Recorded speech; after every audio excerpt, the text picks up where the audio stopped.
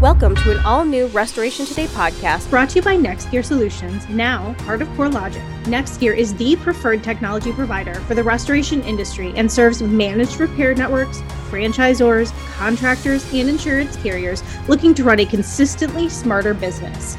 Manage your jobs from anywhere and communicate with customers in real time. Visit nextgearsolutions.com to learn how NextGear can help you transform your restoration business today.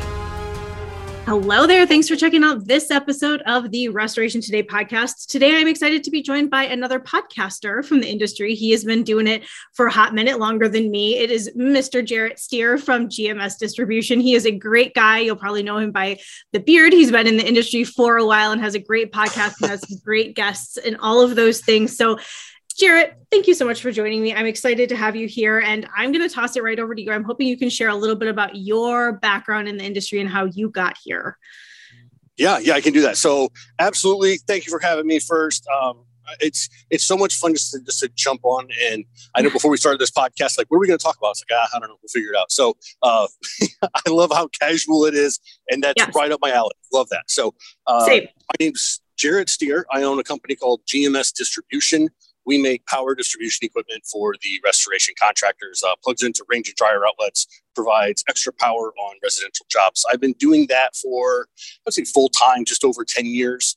And that's been my main job is supplying restoration industry.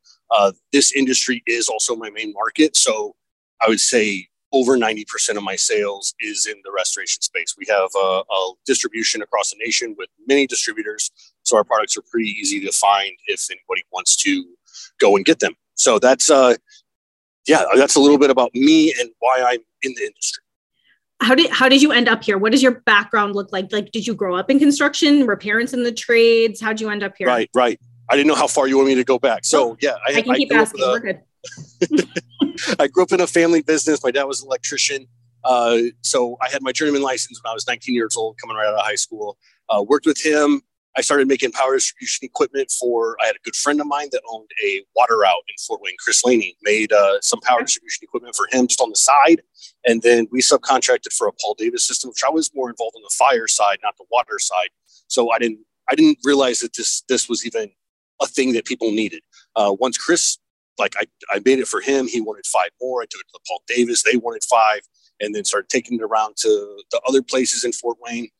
When 2008 came through, housing market crashed, my hours get cut in half. And basically I start selling power boxes to supplement my income and pay bills. So I'm traveling to Chicago and Detroit and Cleveland and Columbus, Cincinnati, Indy. I guess I should say I'm from Fort Wayne, Indiana. So I have, I think, a 3-hour access to quite a few cities. And then even going outside of that, Pittsburgh, Nashville, St. Louis. So I was able to go out and basically just sell power boxes out of the back of my car until Aramco saw what I was doing. And they were like, why don't you just go make them, let us sell them? And that's really kind of how it started for me. About 2 years after that, I had too many power box orders coming in. And my dad said, get out of here, go make power boxes. And I've been full time with it ever since. So that's kind of how I started. I joke that I'm an electrician with a manufacturing company. It was never planned, but it just kept growing and I kept sticking with it.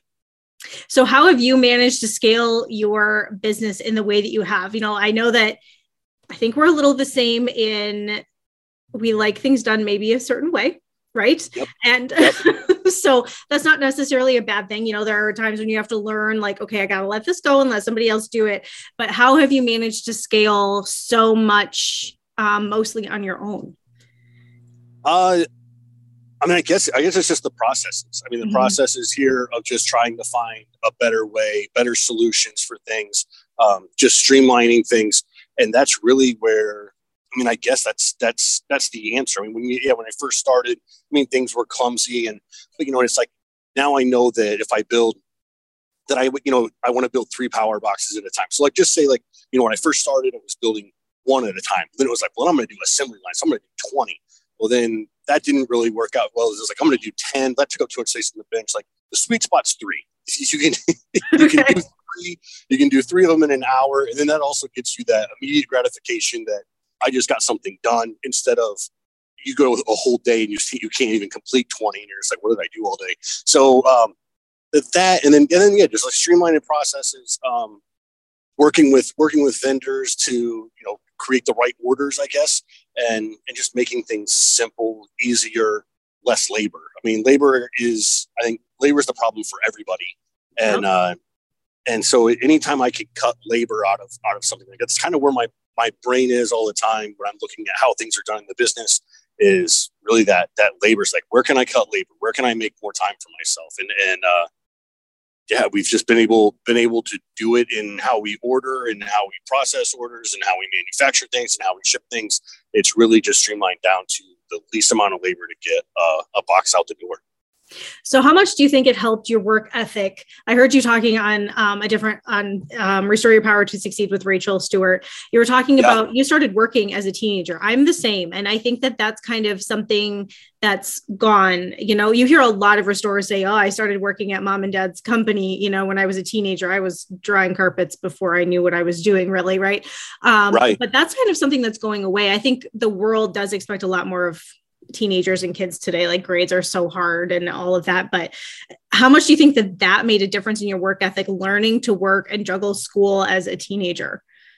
Well, yeah, no, 100%. It helped. I wanted to get out of school and just go work, because that's what I wanted to do. And I forgot, I wanted to mention it in that podcast you were talking about, and I forgot.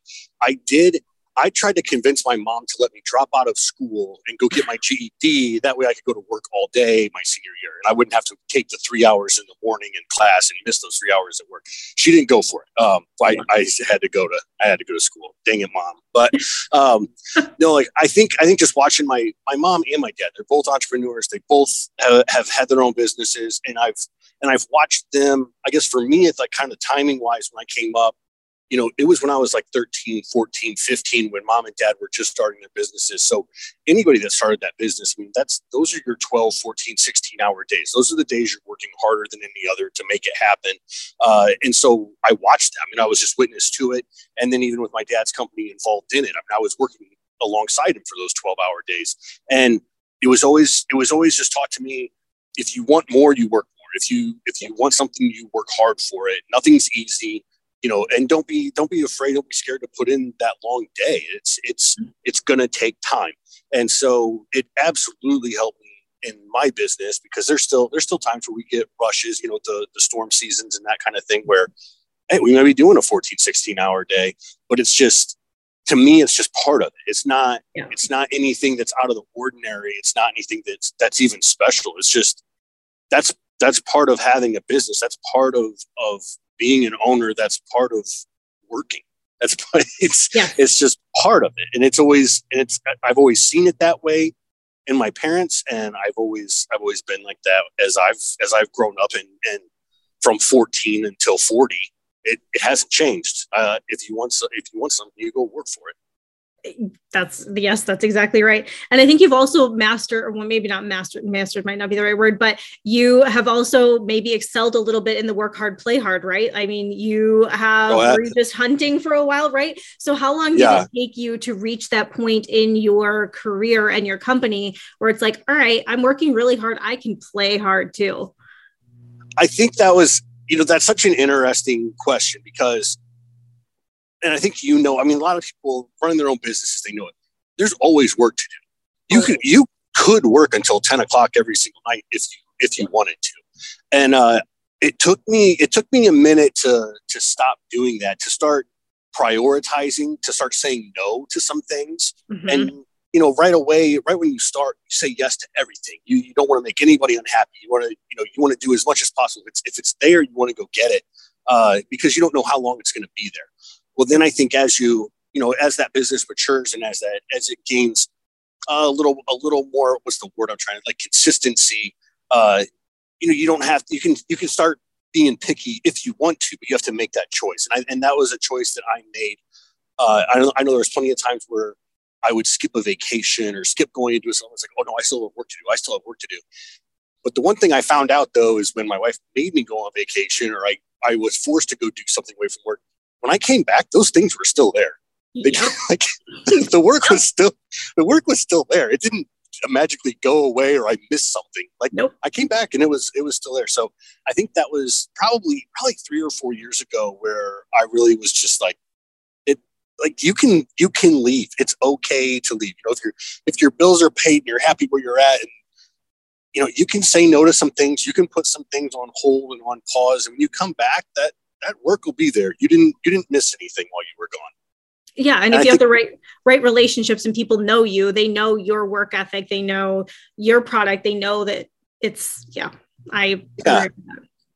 So, and so I've worked it out. I think I've gotten a little pickier over the years at how I do things and who I do things with, which has made it easier. Again, going back to that labor side, because time's the only thing you can't ever get back. Yep. I mean, I can go get another car. I can go get hunting. I can get another gun. I can go on another vacation, but I can't get time back. So that, to me, I mean, realizing that is the most important, and then starting to make decisions around that time. Because I think financially, once you're covered, that frees up a lot of things. Yes. So once you're financially covered, you know, then it's like you start looking at other things. And I think for me and a lot of people, I think that's where time comes in next, where it's more visible and more noticeable once that financial side's covered. So even if I do go out of town, I know we're going to talk about hunting. I take 2 weeks off in Wyoming, or I go to Wyoming every year. I take 2 weeks off. And that's just, you know, I follow up with my vendors starting about 2 months before, letting everybody know, hey, I'm going to be gone these dates. Get orders in if you want them out. And then, you know, while I'm gone, I don't think about it while I'm gone. I go, that work will be there when I get back. And when I come back, I work hard to catch up and get everybody taken care of. But it's taken some time to get comfortable with that idea that I can just tell people, hold on, and it'll be okay.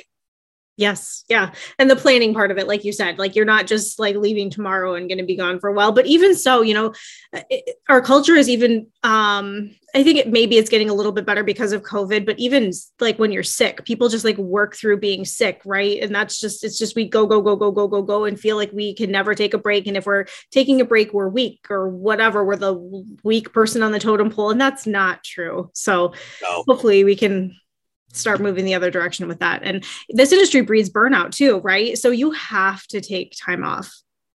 Oh, absolutely. Absolutely. And it's kind of a perfect time, but not, I mean, the storm season, but it's kind of like right at if you're planning for storm season, it's right at the end of it for the manufacturer side. I mean, by the time October gets here, we've already shipped everything for storm season. Now storms may be coming in, you know, after that. But as far as me being prepared for my distributors, I mean, that stuff starts happening for us in June, July is when we see our big rush for storm season. Okay. So how long ago did you start your podcast? I can't quite remember. It's been like exactly 2 years. Okay. That's awesome. Yeah. So what prompted you to start it? I always, every year I kind of pick a big thing that I want to do the next year on a marketing side. So one year it was building a website. Another year it was doing a trade show booth, you know, redoing that. Another year it was getting a store on the website. Another year was social media, getting on Facebook, getting the business accounts. And the podcast was just, it was one of those, you know, it's like, well, what are we going to do next for marketing? And I don't know. I had just started listening to podcasts, and I listen to podcasts a lot because I'm at my workbench all day, and usually I have headphones on. If I'm not listening to a podcast, I'm watching the Outdoor Channel. I really have a great job. Sounds like it. Yes. But so I was just like, you know what? I travel. I've met a lot of people, and I wanted to try it. I wanted to see, you know, kind of with that branding side, and my business really is me. So like, what better way to get to know me than hear some of the conversations that I'm having with my friends, but then also, you know, the people that I've met in the industry over the last 10 years. I have a lot of, well, and you can even tell, go back to that podcast. It's on Rachel's podcast. It's on my podcast, but it's the influential people. On mine, it's called Who Did What. But, you know, my story and how I got into the industry, and like I said, go listen to that podcast because that'll tell you everything that I'm talking about right now. But there was a lot of people involved to get me to where I'm at, and kind of like very, like just these chance little happenings or relationships or these one meetings that turned into something.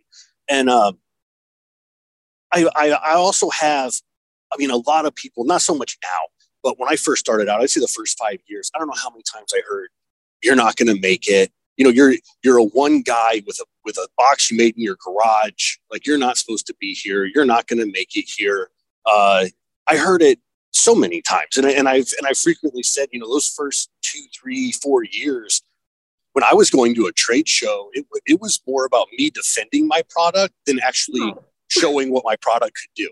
I mean, it was just going there. I remember hearing stuff like, oh, we don't use that little thing. And I'm like, but this little thing does exactly what the big thing does, but no one would, you know, you don't even get that chance with some people to talk to them. But like I said, that's so a lot of those relationships that I have are those people that have believed in me and helped me get to where I'm at. And I do feel a sense of indebtedness to them, but I mean, they're just such great people. So getting back to the podcast, you know, one was to get me out there. Obviously it's for business, it's for marketing, it's for branding, but also I have such a unique space in this industry because, and not being arrogant, but I don't really have any competition per se.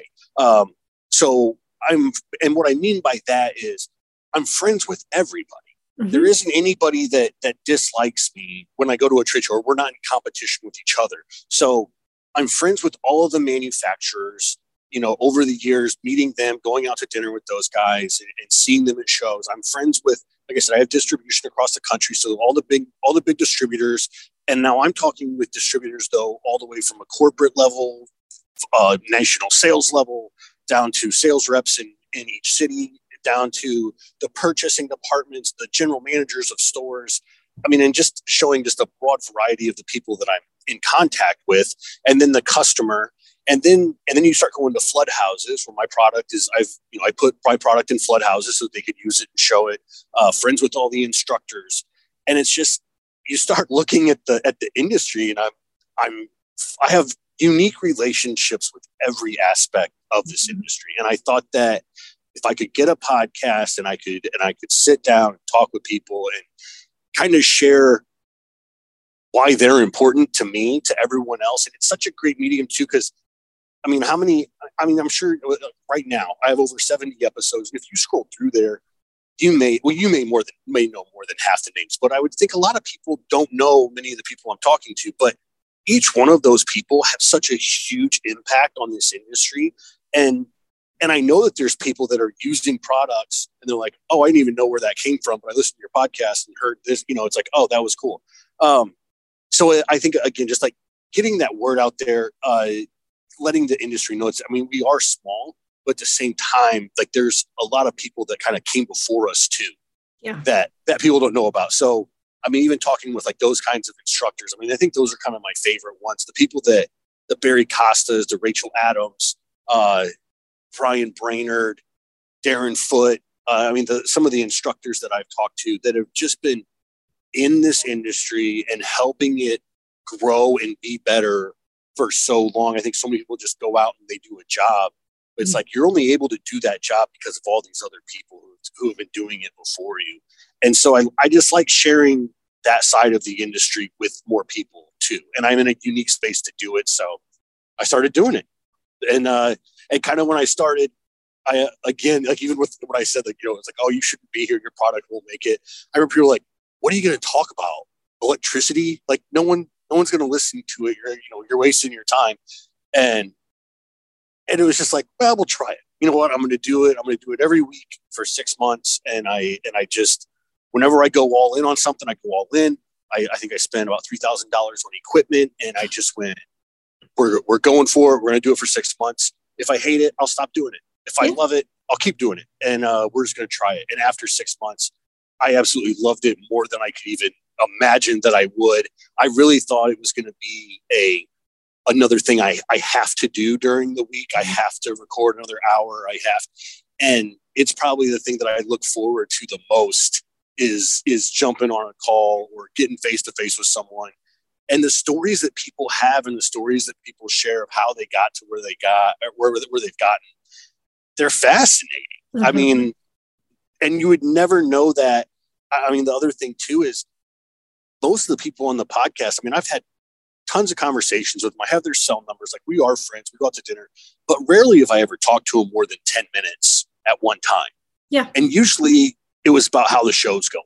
Sure. But then when you sit down, and I know you're getting that too with your podcast, when you sit down with someone and you start talking for an hour and a half, the kind of like the things you get to know and the things you get to learn and the bond you make with those people and your network, and it's just phenomenal. I'm getting excited. I'm getting excited thinking about it. It's so much fun.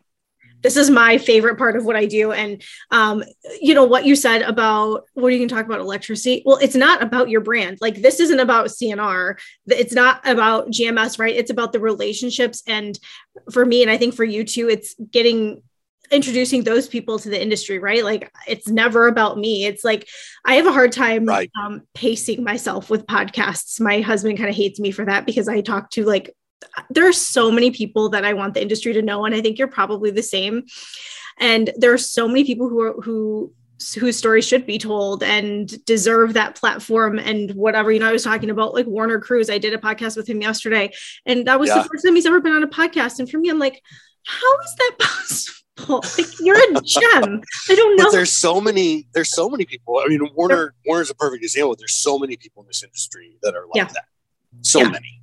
We could be doing a podcast every single day. And we say it's a small industry, and it is, but there's still stellar people here. And the industry is different. I came from TV, which you've probably heard me say, and people aren't as nice in other industries as they are in restoration. You don't make the friendships and the relationships in other industries like you do here, I don't think. You think so? Well, we've talked about that and like kind of why. And I think it's because, I was just talking to Jason Burrows. He's going to be on the podcast, but we were just talking about, the industry and why we're here.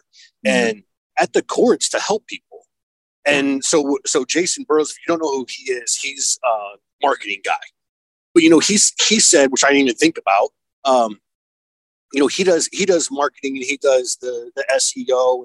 But he looks at it at the end of the day, when he sees a company get a review and that review's like, hey, this company came in, my dishwasher leaked, it went all over, made a mess. I didn't know what to do. They came in, and he's like, that's awesome. I was able to connect this good company with this person having this issue and they needed help. And so he which I just never thought of it that way, but so like him as a marketing guy for restoration companies, which is his focus, he looks at it as he's making those or helping in those connections to make sure people get the help that they need when they need it. Mm-hmm. And I even said, with my power boxes, I look at them and I think, when I get ready to ship it out the door, and I'm like, when this gets plugged in, that's because it's on a job helping someone. Yeah.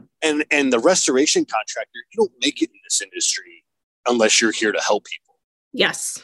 And that's at its core. So even going back to what you said, as far as like just how friendly, how nice this industry is, I think it's because of that, because helping people is at the core of this industry. And if you're not here to help people, you're exposed pretty quickly and you don't last.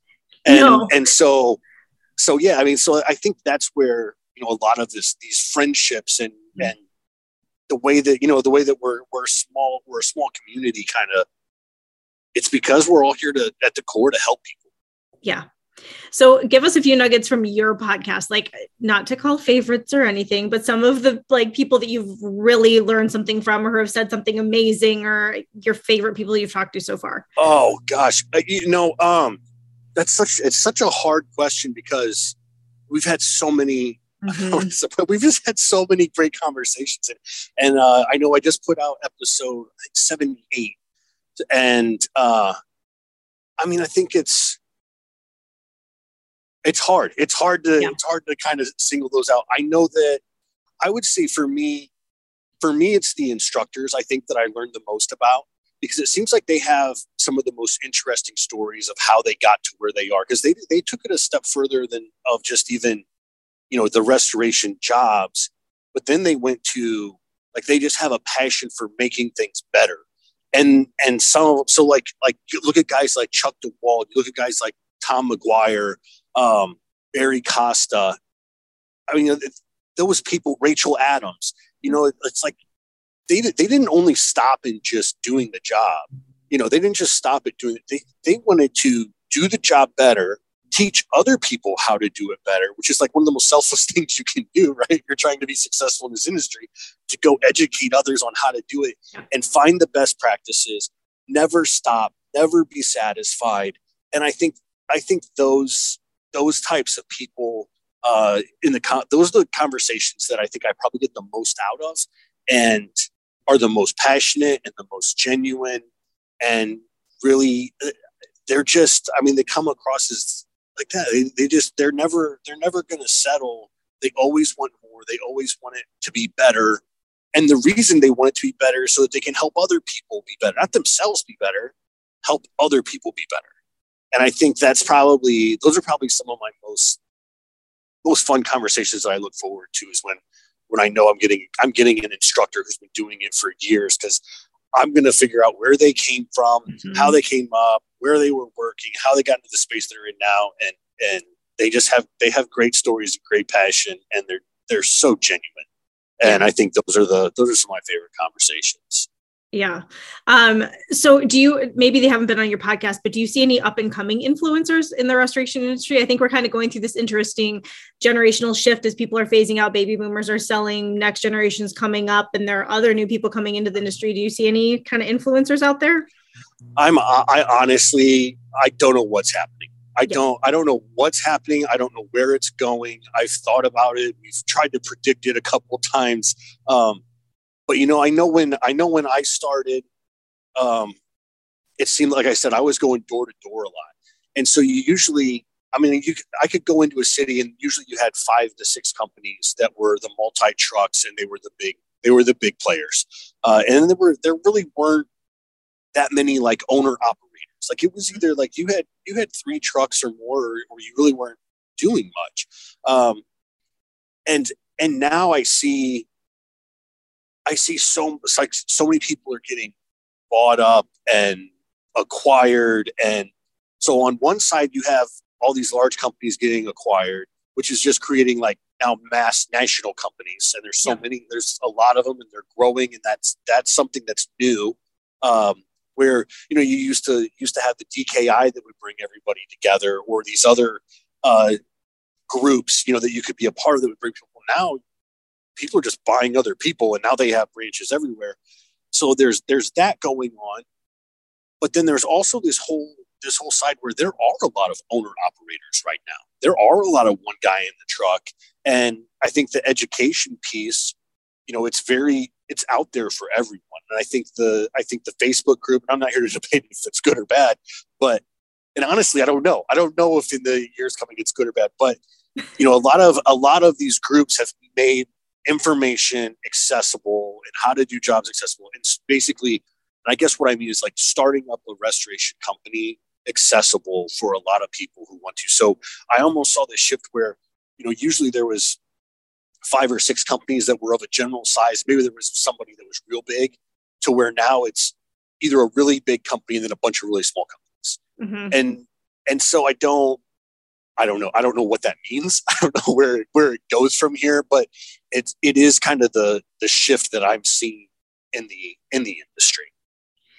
All right. So a question I like asking everybody, especially people who have background in the trades, what is it going to take to attract more people into restoration? We're going to have we have a labor shortage issue now. It's going to get worse before it gets better if we don't figure this out. It's definitely, there's labor shortage with everyone. I can go to the UPS 5 days a week, and one of the days it'll be closed because of the labor issue. Yep. You go to your restaurant and the dining room's closed because of the labor issue. And that stuff. Those are 2 things that have happened to me in the last 2 weeks that I've seen. Mm-hmm. And so, it is happening everywhere. I think it's so difficult. It's so difficult too, because now if you want anyone to show up to work, you're paying them so much.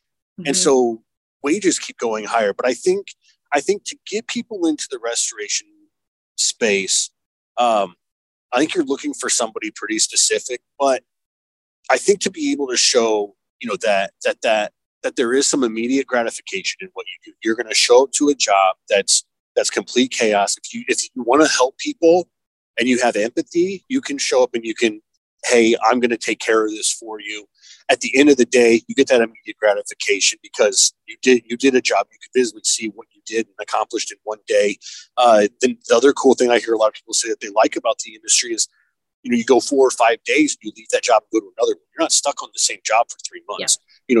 You're constantly doing something new. You're responding. Yes, it's hard. Yes, there could be burnout, but I think letting people I think once you get somebody in, then it's a matter of keeping them. I don't know the answer to hiring someone, but I think that once you do hire them, it's that immediate feedback. I think that I think that the people, I think people in general, but especially the next generation, they want this immediate feedback. I mean, they're used to it.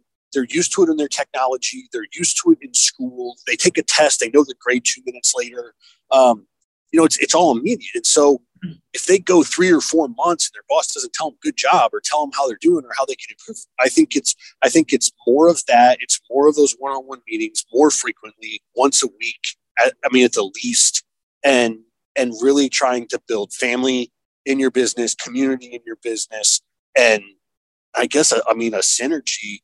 But then also, this feedback of where we are, where we're going, how we're going to get there, and then how you're doing individually. But you have to be giving that feedback so constant. Just constant and consistent.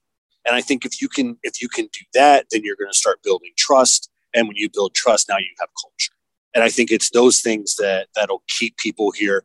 And I know I've talked to, we don't really get into it on the podcast, but, kind of off screen or, when we're not recording, we're asking because I wonder how often are you giving feedback to people? And some people don't do it at all. Mm-hmm. And it's and to me, and I see it with my son. My son's 19. He loves to be patted on the back 3 times a day. He loves that. And if you don't talk to him for 3 days, he gets mopey and he gets depressed and he doesn't like that. And I think that having people, and especially us as owners who are just used to self-starting and go, and just give me the job. I'm going to go get it done. I don't need anybody over my shoulder. It's different. It's different when you have people, team members working for you. Especially the younger guys and girls, I think it's that. I think a lot of things could be better with the consistency of the morning meetings, transparency, and feedback, whether it's good or bad, but constant and consistent feedback. Yeah, I agree with all that for sure. Okay, so before we wrap it up, you were talking about you listen to a lot of podcasts. So what are some of your favorites? Oh gosh, the one that the stuff I listen to is probably terrible. No one wants to listen to it. I listen to a lot of hunting podcasts. That's probably my favorite. I have some of those that I really like. Nick Levy, I'm going to blame this on him. This isn't my fault. This is Nick's fault. Nick Levy got me started on a podcast called Time Suck. Okay. It's very vulgar. It's very offensive. It's called Time Suck. And it's hosted by a comedian. And he dives into so the one I just listened to, Hell's Angels. And he dives into the Hell's Angels for 2.5 hours, where they started, who started it, the different chapter. All the research. He basically is let me go do 10 hours of research on a topic and I'm going to report back. But then he's a comedian. So in the middle of it, he'll just make it. Well, for instance, I'm so bad at examples. No, everyone's going to be like, what are you talking about? No, this is a great example. I love it. He's talking about Hell's Angels and motorcycle clubs. And then in the middle of it, I think he threw in the Cleveland Steamers or something, which is a made up club. And he just just interjects fun and made up stuff. But at the same time, it kind of keeps you on your toes because you'll be hearing him talk. You're like, wait, that doesn't sound right. And he's like, no, I was joking. Move on. And I don't know. Okay. I find it entertaining and educational. And he does a lot of interesting topics on things that I like. He does a lot of true crime stuff too. So, but again, very vulgar. If you can't handle a comedian, going to the comedy club and sitting there and not being offended, don't go listen to Time Suck. If you love the comedy club and you love true crime and history, go check it out. You might like it. Okay, fair. But it's Nick Levy's fault, not mine. Nick Levy. Okay. Got it. I go down the true crime rabbit hole very quickly. I probably just recently listened to like 5 different podcasts on Jack the Ripper. And it's like, okay, you got to just let it go. It's fine. Okay. Anything else you want to add to our conversation before we wrap it up? I mean, I don't think so. I mean, I love, I guess one thing I want to add, and kind of going back to, why I started the podcast, and now I've been doing it for 2 years. I know Eric and Larry at Blue Collar. I think they're almost 3 years. I mean, that they've been doing it, but I've seen a lot of new podcasts come out. I mean, since I've been doing it, I've seen yours, Rachel's, there's like Restoration Devastation or something. There's the Resto Domination, but yes. Domination. Yes, that one. Rico, yeah. There's that one. There's John Isaacson's got his, Rachel, I might have said that already, but so many people are coming out, and I love that. Oh, Clark Brown, he's got one. And I remember a couple people have reached out to me and they're like, hey, I was thinking about starting a podcast, but I don't want you to think I'm copying you. And I'm like, absolutely not. Like, the more information we can get, like, and again too, like, the market is so big. Somebody who wants to listen to me doesn't want to listen to somebody else. Someone who doesn't want to listen to me wants to listen to somebody else. Like, there's so much of an overlap there. And I'm really happy that this space, that it's available for people to come out and do a podcast. And I don't even want to say it, but like, I kind of like think to myself, like I started it. Like, I came out, showed that it could be successful, and other people were like, well, if Jarrett can do it, I can do it, kind of thing. Or, that I kind of helped create a space for it in the restoration. And I think that is, without like tooting my own horn, I don't know, but I think it's great. I think it's great that there's so many people and getting content out there. And it just makes it to where, that education piece of the restoration industry, I mean, knowledge is power. And here's a whole nother platform where we have a whole lot more knowledge. And I think I like the platform too better than a lot of the other media platforms, because you do get to have these longer, in-depth conversations about topics that can really change your business. I mean, I know most of the time we just bullshit on my podcast. I mean, it's just friends talking to friends. We don't really have an agenda, but I mean, I get messages from people that are like, dude, I listened to this one and you guys were talking about this and it really helped me with what I had going on. So I know if I'm getting it, then people like you and these other podcasts who are really putting out good content, I know you guys are getting it too and helping the industry solve some problems. So I think it's fantastic. I think it's great. I agree. And our formats are all a little bit different too, right? I think you draw out more personal stories than I'm able to. I kind of keep mine like short, concise. And when it's a friend like you or some other people that I know, I might draw a little bit more on the personal, and then, Rachel, I think hers is maybe more business development, leadership side of thing. And then John is quirky. John's John. I love John. So yeah. John is John. So everybody just has this different niche and format and style, and it does all work out. And there are so many people worth talking to. So Jarrett, thank you. You're awesome. I enjoyed this conversation very much. And we have to, and I'm disappointed right now because last time I talked to you, you didn't own a magazine. And I wanted to talk about that. And we don't have time for it right now on this one, but you have to be on mine again and do a follow-up on your first podcast, because I want to hear all about this story. This is a great story. Okay. I'm happy to. It's been fun to share the story, and it keeps evolving and all that. And it's a lot of fun. I've appreciated the industry very much. I don't know. Like you said, so many people helped you get where you are. I am absolutely the same. I am deeply indebted to a lot of people, both inside this industry and outside, but mostly in to getting here. Well, and then if I can remember John's podcast, you killed a lot of people to get here too, right? Yes, this is the hostile takeover. Yes, reign of terror and hostile takeover, according to John and his editing skills. I'm like, Lord, child, I don't know what to do with you and your anything. I was joking on somebody else's podcast. I sat in on a session with him at Core, and his humor is funny. But if you don't know John, it's like people don't get his humor. And so I was sitting there like, guys, that was a joke. That was funny. And people are like, yeah, no, it's funny. Oh, same thing. Oh, and I want to clear something up. Because I think, did you talk to Eric and Larry? Were you on their podcast or you? And they brought up the story where John called DoorDash. Yes. You know what I'm talking about? Uh-huh. Yep. Okay. I want to clear this up. He did not call DoorDash. I had a FedEx delivery that I had to go sign for. And when I went for it, he claimed while I was gone and couldn't defend myself that he called DoorDash. And somehow everyone now thinks like, so as witty as John is, he's not that witty to call a DoorDash on me. So I just want to clear that up. Hilarious. That was on, I think Larry and Eric were talking to. about it on mine when I talked to them in Florida a month or so ago. That's funny. Yeah, they made it sound like it was true that he did that. And I'm like, no, I had a FedEx. So anyway, it's probably useless. It's useless to even try to defend it. I'll get my husband to cut this into my year-end blooper reel. So like it's their explanation and your explanation. Just to clear this up, here you go. I appreciate that. Yes. Yeah. Okay. Don't give John too much credit. John is great. He's helping me track down the CNR archives, bless his heart. So anyway. Oh, very cool. Yeah. All right. Well, I have loved chatting with you. I'm sure we'll see each other at shows in 2022. I'd love to chat more and keep catching up. Sounds good. Can't wait for the next one. Same. For more Restoration Today, visit our website, cnrmagazine.com, or find us wherever you get your favorite podcasts.